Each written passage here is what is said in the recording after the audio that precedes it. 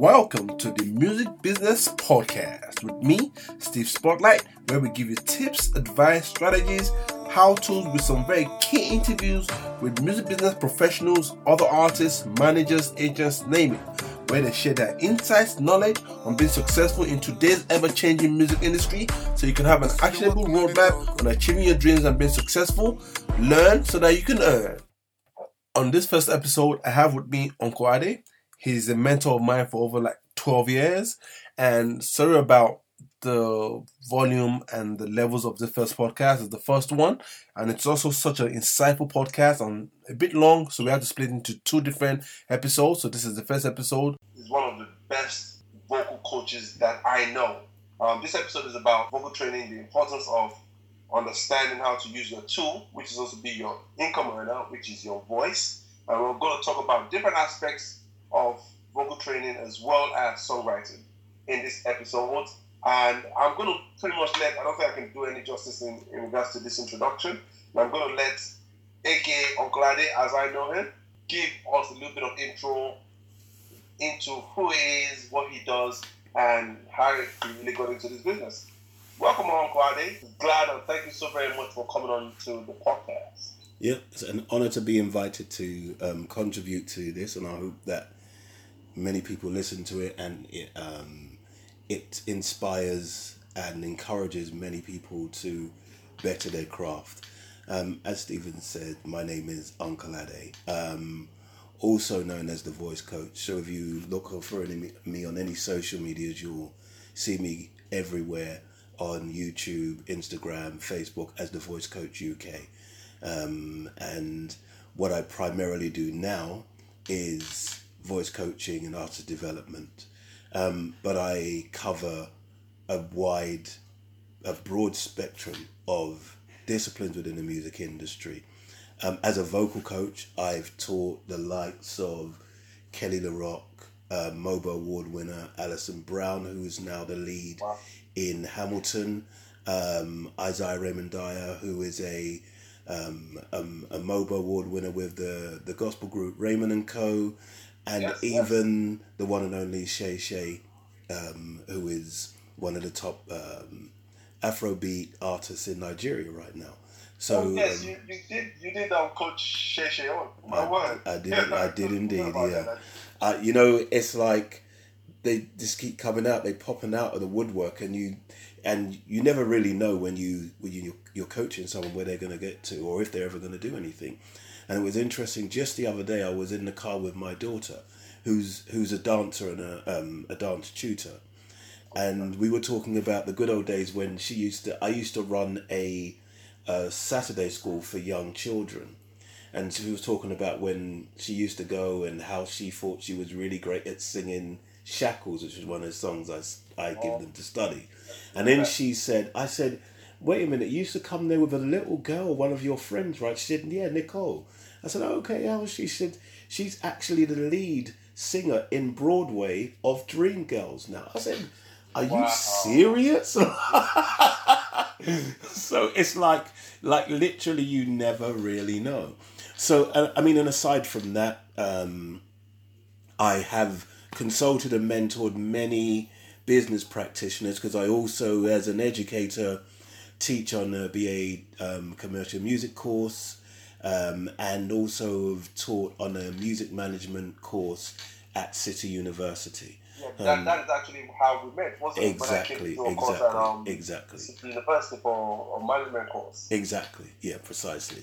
And that's one of the beautiful things about teaching or being in education is that you meet people who become colleagues and friends, and it greatly benefits your own career and your own network because you have a different, more unique type of relationship with people who are aspiring practitioners at 1 minute, and the next minute they're making real moves and real waves in the industry.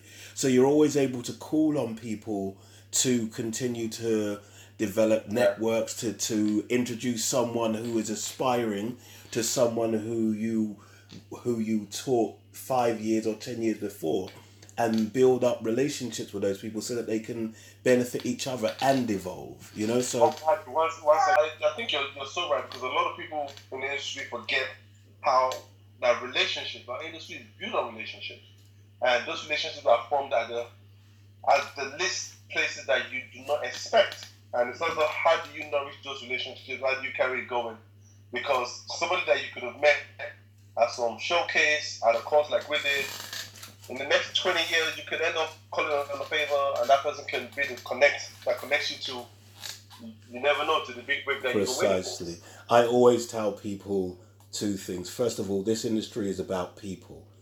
If you can get on with people, you'll get on in this industry.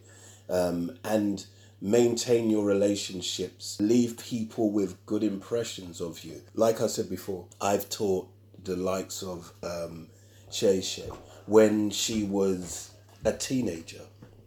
Yeah. And because of the impression that I made upon her when she was a teenager and different phases that I've seen her in her career, when now that she's successful, we still have a relationship. We can still communicate, and she still acknowledges that kind of contribution that I made to her career. The same with Harmony, who, again, another Nigerian musician who is a top practitioner. Like, again, from he was like 19, 20, I've known him, been introducing different artists and different people to him. And as his career has grown, like, I mean, he's got a number, he had a number one with Janet Jackson just a few weeks ago. And we still engage. Yeah, yes. Yeah, that's a Harmony production. Are you serious? Yeah, with Daddy. Yeah, that's Harmony. With that Yankee. Yeah. Oh my word. Yeah. So and you know what's really funny about that as well, because I got married recently, and unbeknown to me, 2 of the songs in our wedding playlist are Harmony produced tracks. So our first dance was to John Major, This Is Why I Love You. And the song that we danced in the procession to, which is When Jesus Say Yes, which is Michelle Williams, was also produced by Harmony. Wow. So it's like, yeah, exactly. So it's like I say, it's like literally your relationships are at the forefront of everything that you do in this industry. And even though I'm not really active as a music business practitioner, I don't actively seek to do deals and all that kind of stuff, my relationships still facilitate me being able to introduce people now. And I have really slipped into that kingmaker role that I've always had on the back burner kind of thing. So it's been crucially important in terms of what I do. And I just, again, like I say, I always teach relationships are the most important thing. They say it's who you know and what you know. And I say it's not just who you know and what you know, it's what you do with who you know and what you know. And I think just adjusting your mindset to that degree will facilitate the kind of growth that you wouldn't get otherwise. And it's really important to understand those things. So yeah, and aside from the vocal production and networking and kingmaking, I also have in the past been a music manager. I've managed artists, I've managed writers, I've managed producers.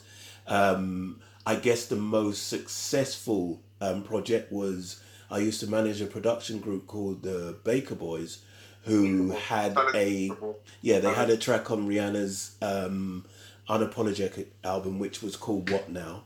But also at the same time, I had a production or writing team called the Pop Monsters, who had a song on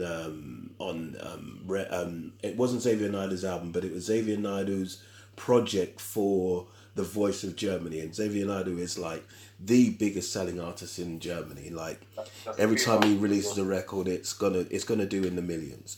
Wow. So, and that's also an important part of it, is understanding that different markets and different relationships in different markets will open up all kinds of doors.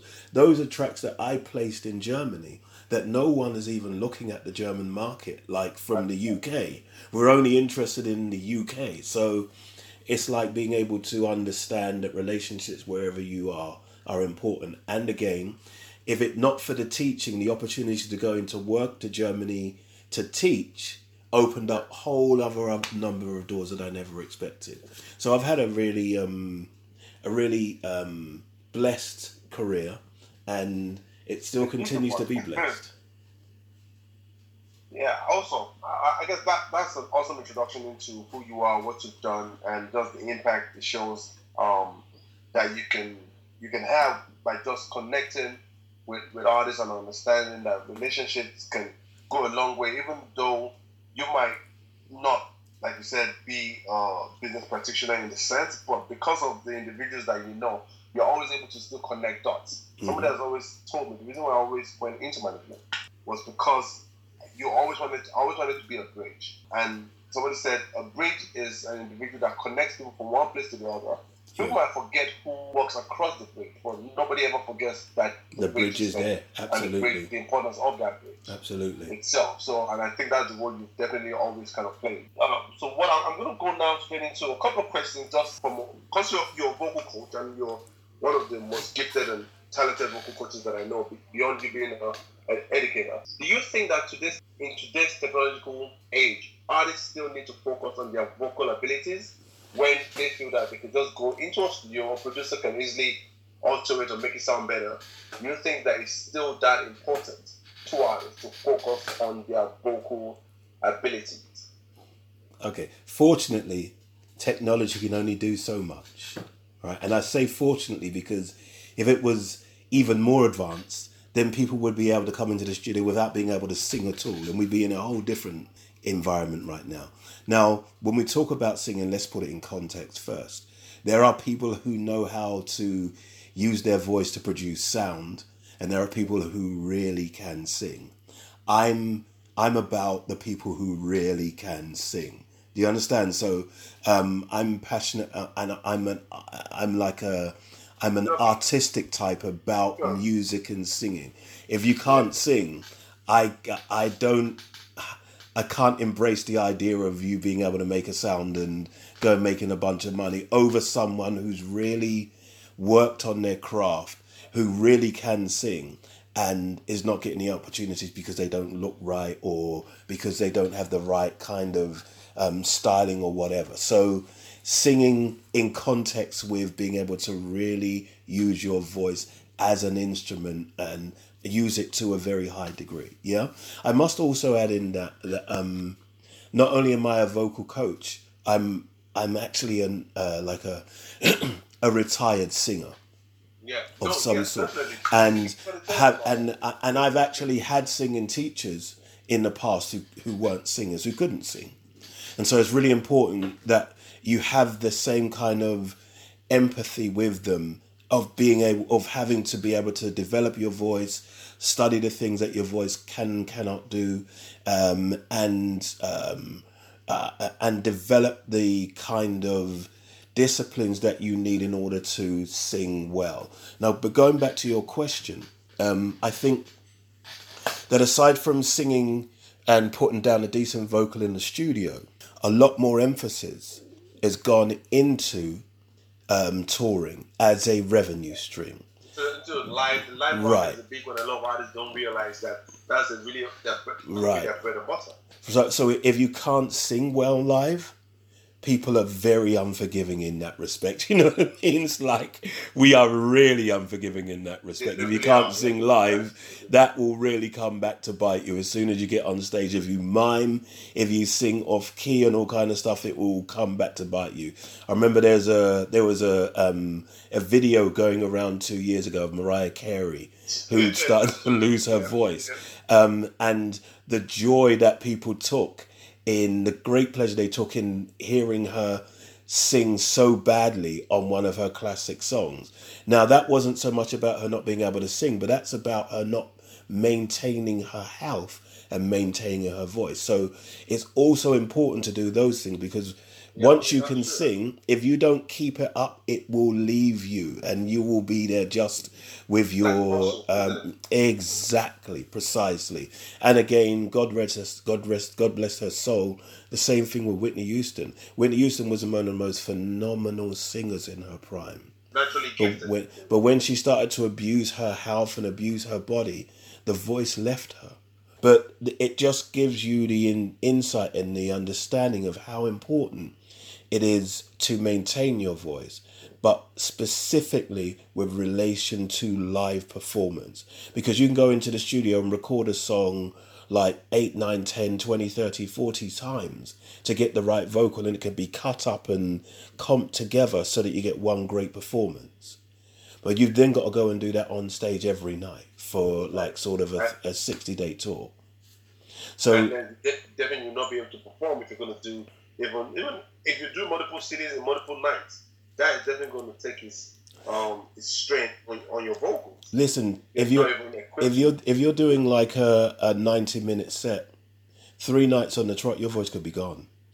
Literally. If you're not using your voice properly, it could be gone. You've had artists who have had to take career breaks because of nodules, because they're not singing correctly, they're not using the right voice, they're not using the right vocal support, like in terms of their breathing technique and all kind of stuff. So if you don't use your voice properly, it will compromise your singing ability. Definitely. Wow, that's the best stuff. Right. If I like to always be practical in regards to telling artists what they can actually do. What 3 things could you tell each artist to do right away that they can literally see improvement in their vocal strength or have a stronger voice? What would you recommend? Like, if it could be 3 most important things, what would you just tell each artist that, okay, you need to be doing this on a regular basis, on a daily basis, to just give you a stronger and strengthen your voice and just make you a better performer? Okay, cool. So that question is relative to the individual. So I have clients who are at all different levels in terms of their abilities and so on and so forth. Now, you might have had someone who's really quite advanced in their vocal control and their actual execution, but may be lacking in some very basic technique that can improve their stamina, improve their ability to sing 3 nights on the trot and so on and so forth. And then you've got people who are very, very naive in what they have technically, but who then you would do more training and give them the basics as well. But the intermediary and an artist that's just been a very studio-based artist and he's never had no kind of vocal training at all. Some that has a little bit, and you have an artist that, they've had regular, but, they want to still carry on being better. So 1 for each. Okay, cool. So for the beginner, fundamentals, there are 2. Breathing technique, okay, which you have your breathing technique, your snatch breath and your breathing connection. Those fundamentals are absolutely essential. Having a great capacity. Sorry, one more time? What are those exactly? So when you say breathing technique, what can you break down to? Okay, breathing technique is your foundation to your breathing. That's your correct intake and control of the air when you sing. Okay. A snatch breath is a modification of the breathing technique, which is just when you have like very short spaces between phrases and very short amounts of time to take a breath. So instead of taking your normal relaxed breath, you take a snatch breath. And a breathing connection, and a breathing connection again is a modification of the breathing technique, except for it's for the points where the song it requires real power, is a higher note in the scale or a lower note in the scale, and you use your breathing stomach muscles to connect the muscles to take all of the strain away from your throat. So you use those 3 techniques as part of your staple for singing, and you plot out your breathing according to the song and what its requirements are. So I never go into a song not knowing my breathing plan. It's absolutely essential. Yeah? Okay. So next to breathing technique, if you're going on to the next level, as I said to you, voice relaxation is also really important. Now, again, the person who works in the studio and has never really sung also may not have good voice relaxation. And I use a technique that I call resonance, which is literally singing with a technique which requires 80% voice and 20% air. And it's essentially just adding a H into your pronunciation. So when you hear my voice, even when I'm speaking, I speak with an open and relaxed texture. Yeah, so you'll always hear the air come out. So it sounds like someone's whispering.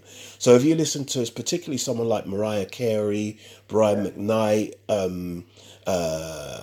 Whitney Houston, and all the likes, when they're singing, if you've got good ears, you'll hear them singing. It sounds like someone's whispering in the background.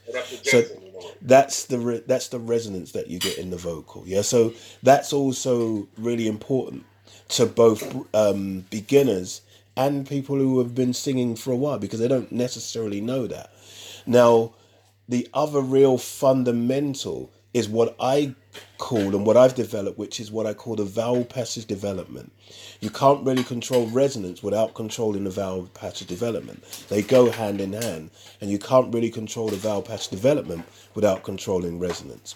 And effectively, we have to understand that the way that the voice works for speech and for singing, it's essentially, unless you're only creating sound when you produce the 5 vowels, A, E, I, O, and U. So everything else that you do with the lips and teeth requires it either begins with or ends with the sound of the vowel. And you produce the other parts with your lips and teeth. So T, there's no noise, nothing comes from the throat when you say T. It's the E that comes out afterwards. Yeah? And if you look at, for example, K, it's the same thing.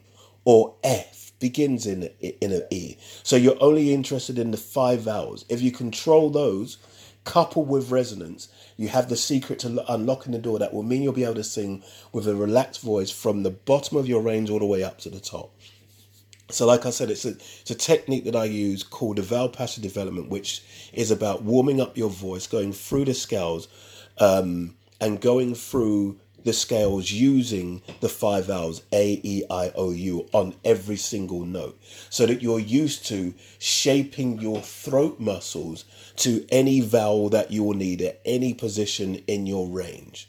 Yeah, and if you can work the vowel passage development, it will give you much more dexterity in your voice, much more fluidity, much more control, and much more versatility. So being able to move from one tone to another, whereas maybe before, without appreciating how important vowels are to your sound, you may not be able to produce different tone. Right, so I've given you more than the 3, but the next one on from that, for the really advanced singer, is the tone is the tone creation.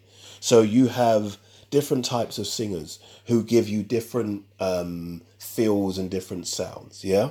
And I identify them as in 4 main areas: bright, middle, bass, and falsetto. Yeah?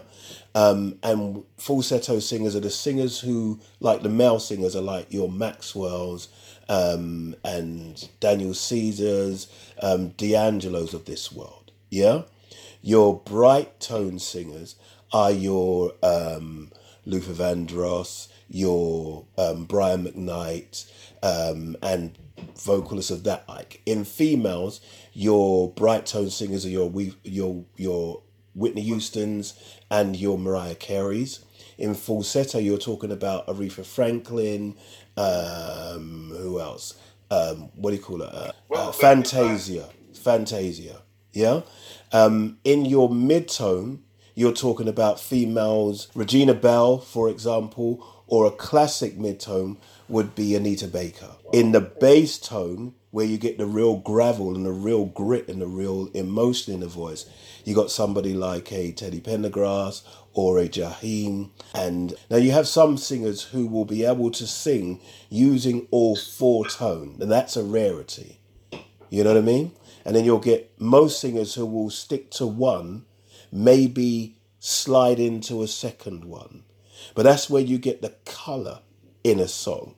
So when you hear an Aretha Franklin, she covers the whole gambit: bright, middle, bass, falsetto. And so the colour and the variation, what she can do, means that she can bring a song to life, and she's painting with such clarity that each one of those tones becomes important to that. It's like painting a picture and only having browns and different shades of brown. Yeah? And actually, interesting enough, that's how when I'm planning out a song, I use colours for the different tones. So if you say, for instance, brown is bass tone, and blue is mid-tone, and yellow is bright tone, and red is falsetto, and you use those colours to paint the picture, to give your picture light, shades, contrast, and all that kind of stuff. You're now painting something that is very technicolored. Full of light. So you're saying as a singer, you're not only just writing and singing a song, you're really trying to immerse someone into the world and really give them a very vivid picture of just doing that with your voice. That's a singer's job, period. That's a singer's job. It's like, think about it like this. Every song lyric, particularly if it's a soul or gospel song, has a deep meaning, but also it has different meanings to different listeners. But in order for them to get something from it, the singer has to capture the essence of the song. Now, if we think about an actor on TV, they can see everything. They see the facial expressions, the hand gestures, the body language, everything, right? And you have different levels of actors. So you have the actor that will be on something like EastEnders, and then you have the actor who wins Grammy Awards. Do you know what I mean? And the difference between the EastEnders actor and like a Tom Hardy, who is so versatile, that's what they have. They have all of those things at their disposal. The singer has their voice and the emotion that they have in it. You don't see their facial expressions until they're on stage. You don't see their body language until they're on stage. So you're only relying on those colours. So it's really important to understand how much you have to do with the voice. I think a lot of singers, or a lot of even artists, not even just singers, but I think that also falls within rappers as well. They underestimate Most definitely. The power that their voice is able to communicate. Most definitely. By how that song is sang, or the different levels, or they're able to kind of paint, because your vocal cord is your paintbrush, isn't it? Yeah, you're painting in the record. Exactly. I think a lot of people need to definitely go back to the drawing board, because most likely will help the reader understand why this is important across different genres of music. The next question is, do you think depending on what genre of music an artist is in, you need to have different vocal ability levels? E.g., does a grammar artist really need to focus on how vocally good they are, or like an Afrobeat type artist compared to like an R&B artist? Do you think everyone should still practice to the same level, or each one depends because they have what is your own understanding of that's a really interesting question, because I've been giving that a lot of thought recently. I teach privately. I also have video tutorials that are available online, and I also do artist development. And in looking at doing residentials and stuff, and thinking about the way in which the music has evolved over the last 5 years in terms of the charts, and then thinking about the way in which that is influencing the next aspiring artist, and if we think about the way in which I think that singing and rapping has been somewhat dumbed down. Do you understand? So the amount of versatility, the amount of variation in a song is much less apparent now than it was with songs from the heyday of Whitney Houston and Aretha Franklin, all those people. So so you don't have to have the same skill set now. Having said that, it is apparent to me that people like Ella May and her and those type of singers who are doing very relaxed and easy, laid back vocal type songs, there's rarely a really powerful moment in a song anymore. But their skill sets already tell me that they have practiced their art. So if I would argue that if they were asked to do something like that, they probably could, because they've been inspired and been influenced by those singers. The issue is that the next generation of singers who won't know Aretha and Whitney and all that kind of stuff and have listened to the singing that's around now, will they be enthused enough to really go back to the greats, to really understand their instrument, or will they just think that this is the norm and that therefore they only have to practice to that? I'll take it even deeper than that. So we talk about her and Ella May and all those type of artists, but if we think about the UK grime scene, or whatever you want to call it, now the Afrobeat scene, let's say, and this is not to be negative towards anything that is happening now in the scene, but some of the songs that are out and what we would consider singing is like, they don't ever come out of second gear. So I don't want to sing no beef. I don't want to, yeah. Those type of songs, I don't want to bed no beef. I don't want to sort it out. I don't want to, you would consider that to be singing. But the amount of their vocal capacity they use is so limited that if another person who is inspired by that wants to sing, and that's what their benchmark is, they'll limit their voices to like the most basic control. Do you know what I mean? So, but by that definition also, those people who do sing like that, when they go on tour, they won't have the same kind of issues performing at all, because they don't really have to do anything. It's very easy work, really.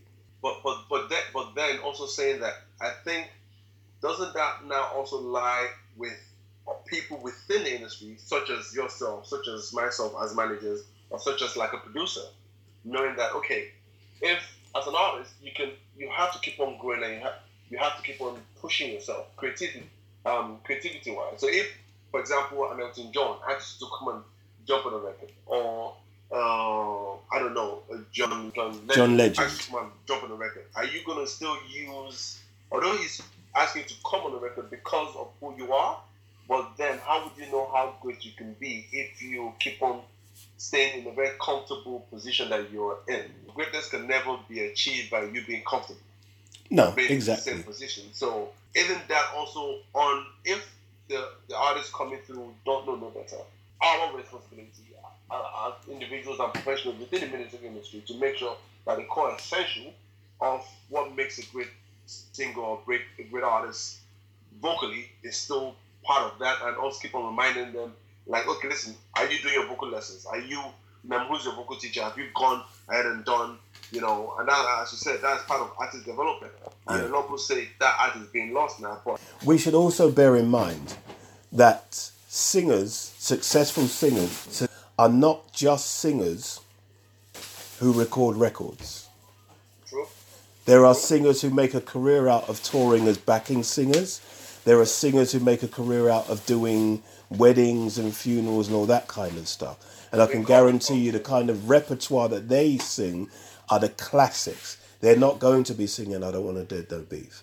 Do you understand? So of course, if you're a singer and if you're an artist, then of course you need to be trained to that level.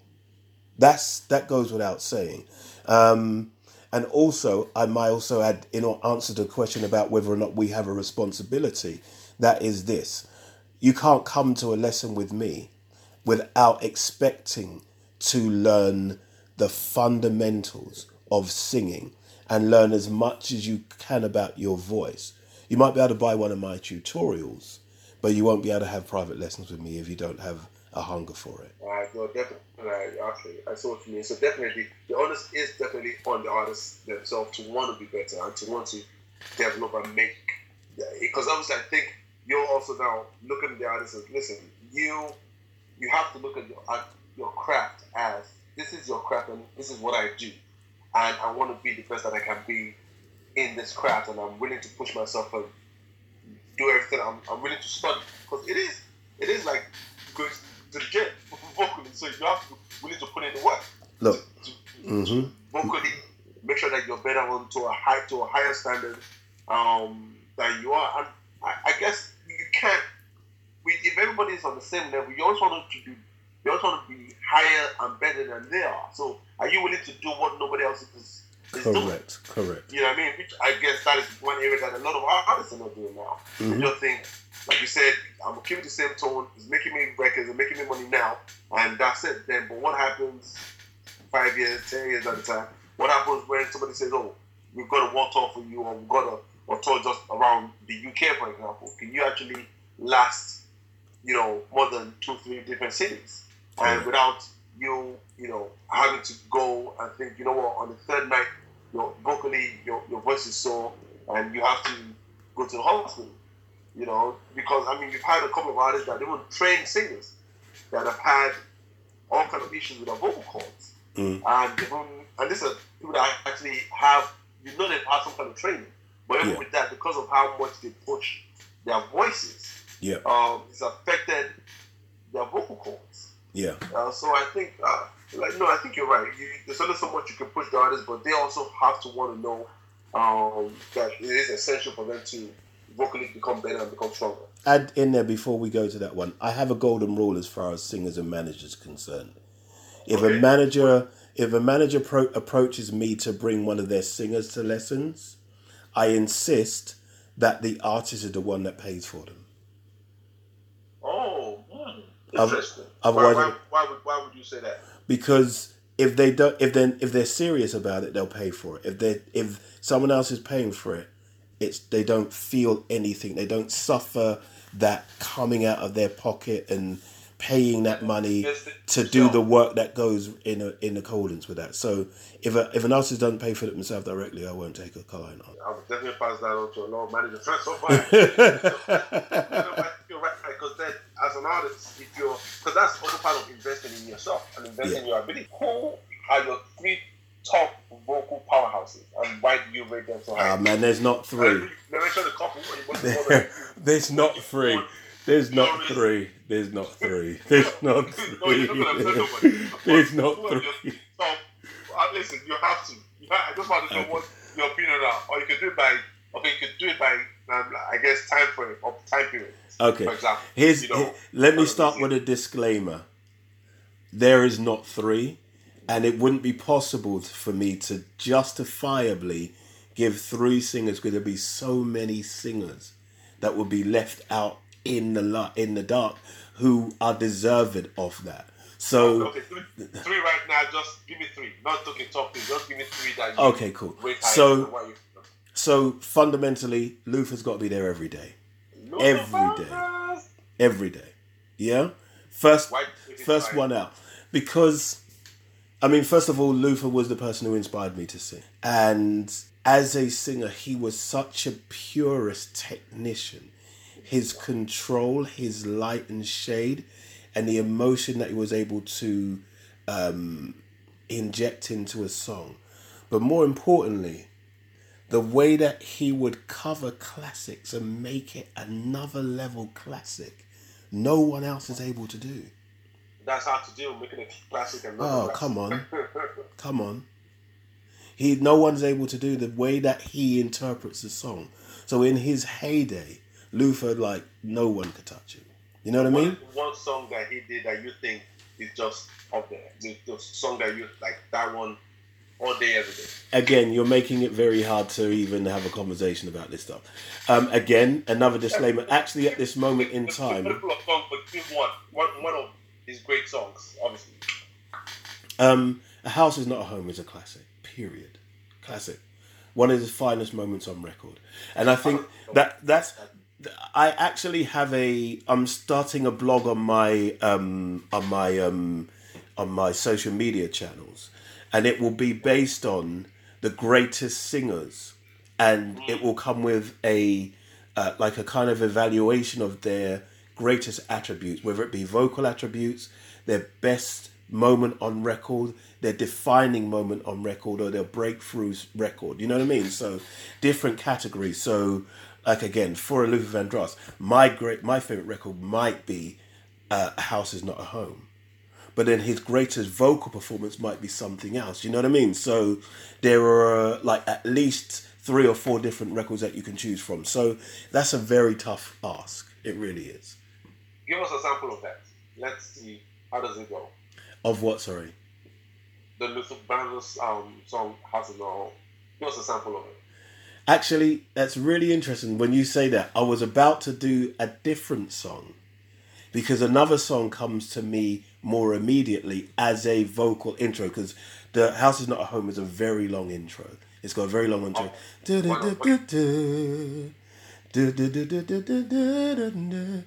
Whoa,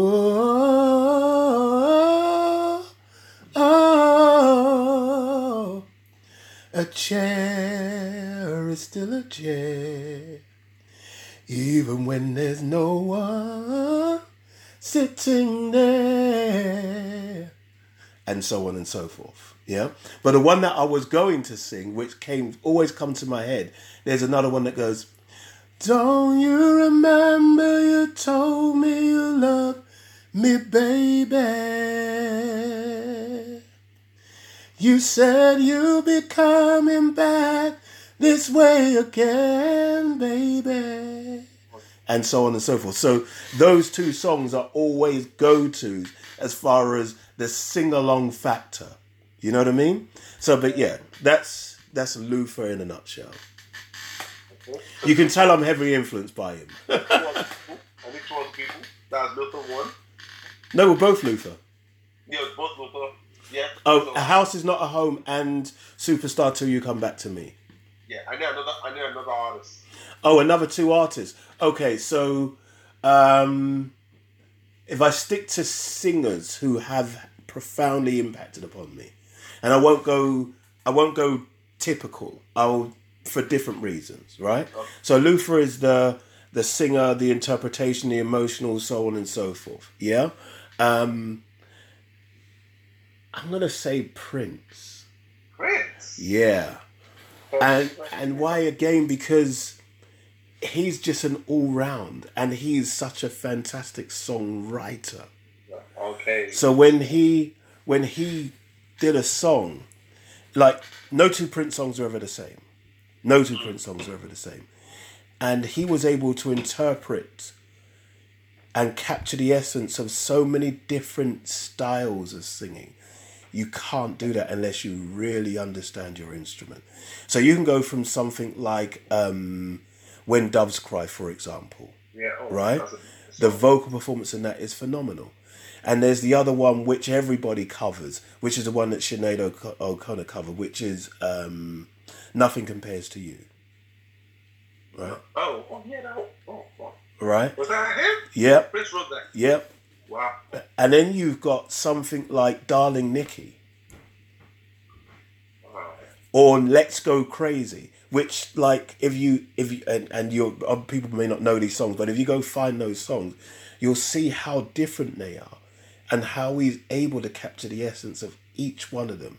Darling Nikki I won't do because it's a bit suggestive, sexual. but the lyrical content and the way that he narrates the story, it takes a real skill set to do that. So Prince I put in there. Not there are other singers that are amazing, but if we're talking about giving you some kind of idea of the landscape for singing styles and stuff, Prince has got he has his own lane. He has his own space in there. And what do you think made him so? How do you think he developed to be such a great? Do you think it was a natural, gifted ability, or is it something that you think he trained? Because I think from as long as we've known Prince, he's always just been gifted. Prince is what we call a freak of nature. Okay. He can play everything to a standard that is better than most of his peers. He can play everything. He also produces, he also mix engineers, and he can sing better than most. So he's a freak of nature to the point that what he can do, you can't teach. Oh. You know what I mean? When I talk about the versatility from one song to the next, that's something that you understand the essence of a song. And there's something else that's really important here that it's kind of slightly off subject, but it's really important in terms of understanding the approach to singing. Singing is about two things. It's about structure and purpose. Many people forget the purpose. Purpose helps underline the emotions that you want to capture. Exactly. And if you don't understand the relationship between the structure and the purpose, and I mean line by line, section by section, if you don't understand that, you can't truly capture the essence of the song in the most efficient and effective manner. So you'll get some singers who sing these wailing intros, and they've given everything they've got at the beginning, and now you've lost interest because they've got nowhere to go. Yeah? So understanding the purpose of each section is essential. So there's a lot of studying that an artist has to really do, or if you're really going to be at the top of your game, because just even understand, like, I think it's awesome the way you mentioned the purpose of a song, because that itself, even you thinking about it and how you're going to deliver it, makes a big difference on the execution of the song. Just if you thought about those two, I mean, they're two simple things, but there's so much depth to them in itself, the structure and the purpose of a song. I think a lot of artists just would write stuff. I mean, now would most likely just write stuff on a pad or on their phone and just go and deliver it without thinking that, how am I supposed to really deliver the song? How am I supposed to capture the emotions of the song? They think because they've written it, they can just deliver it and, walk out of the booth and we're gonna hit on our head. I'll go one better than that. People who sing cover versions of those songs have no insight or don't have any appreciation of the purpose of the song, and then go and do a performance like on shows like X Factor. What's the other one in America? We had to stop right there. That was the first half of the first episode, and the next half of this first extremely detailed and just so much nuggets and so much value is coming up next. Thank you so very much for staying locked in. Definitely don't miss part 2 of this episode with Uncle Addy.